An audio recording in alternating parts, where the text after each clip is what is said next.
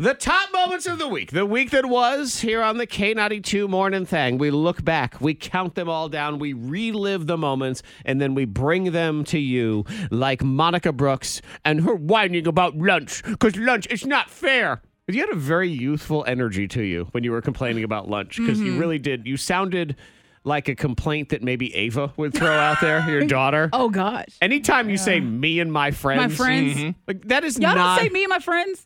Not as an adult. I don't. Have you said it? I was hanging out with me and my I feel friends. like, Antoine, you said it. I might have said it. I'm not going to condemn you because there's a chance I said it. Because I'm not condemning. I will refer to Tommy as my best friend, and you guys gave me a hard said me time and my about friends? that. So it's possible I said me and my friends. When it's done in a complaining Oh, fashion. yeah. So Now, I don't sound like Monica when I do There it. we go.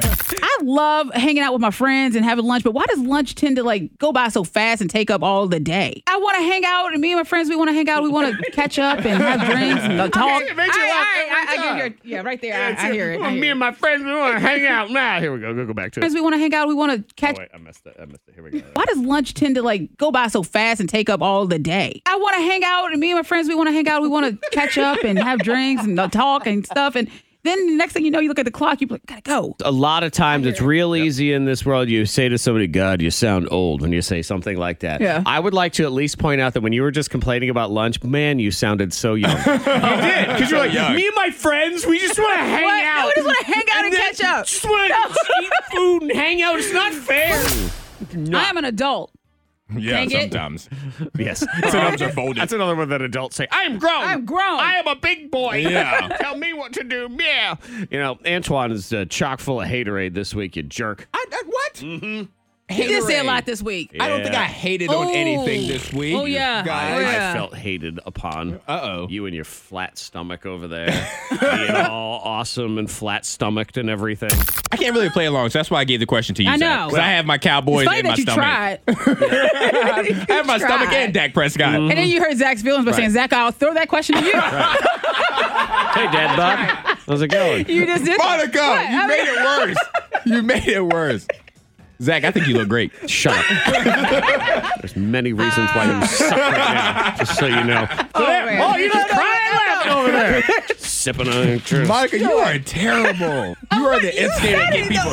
Now me and Zach are in the principal's office because of you. I forgot about that moment. Oh, yeah. Ah. I would like to point out Yes. that I am the one that's at fault for allegedly at fault when Monica asked a question and instigated the entire situation. Yeah, but you have grown to expect that by now, okay? You understand the atmosphere that you are in, set where up. you Man. exist. You were set up by Monica Brooks, lover about of that moment. That was Pennywise the Clown. Oh. Our top moment of the week, Monica's hatred toward Pennywise, and also just the general doofiness of these dorky children in the movie that are so dumb and just go, let me just walk right into the clown's mouth. I'll let Monica explain.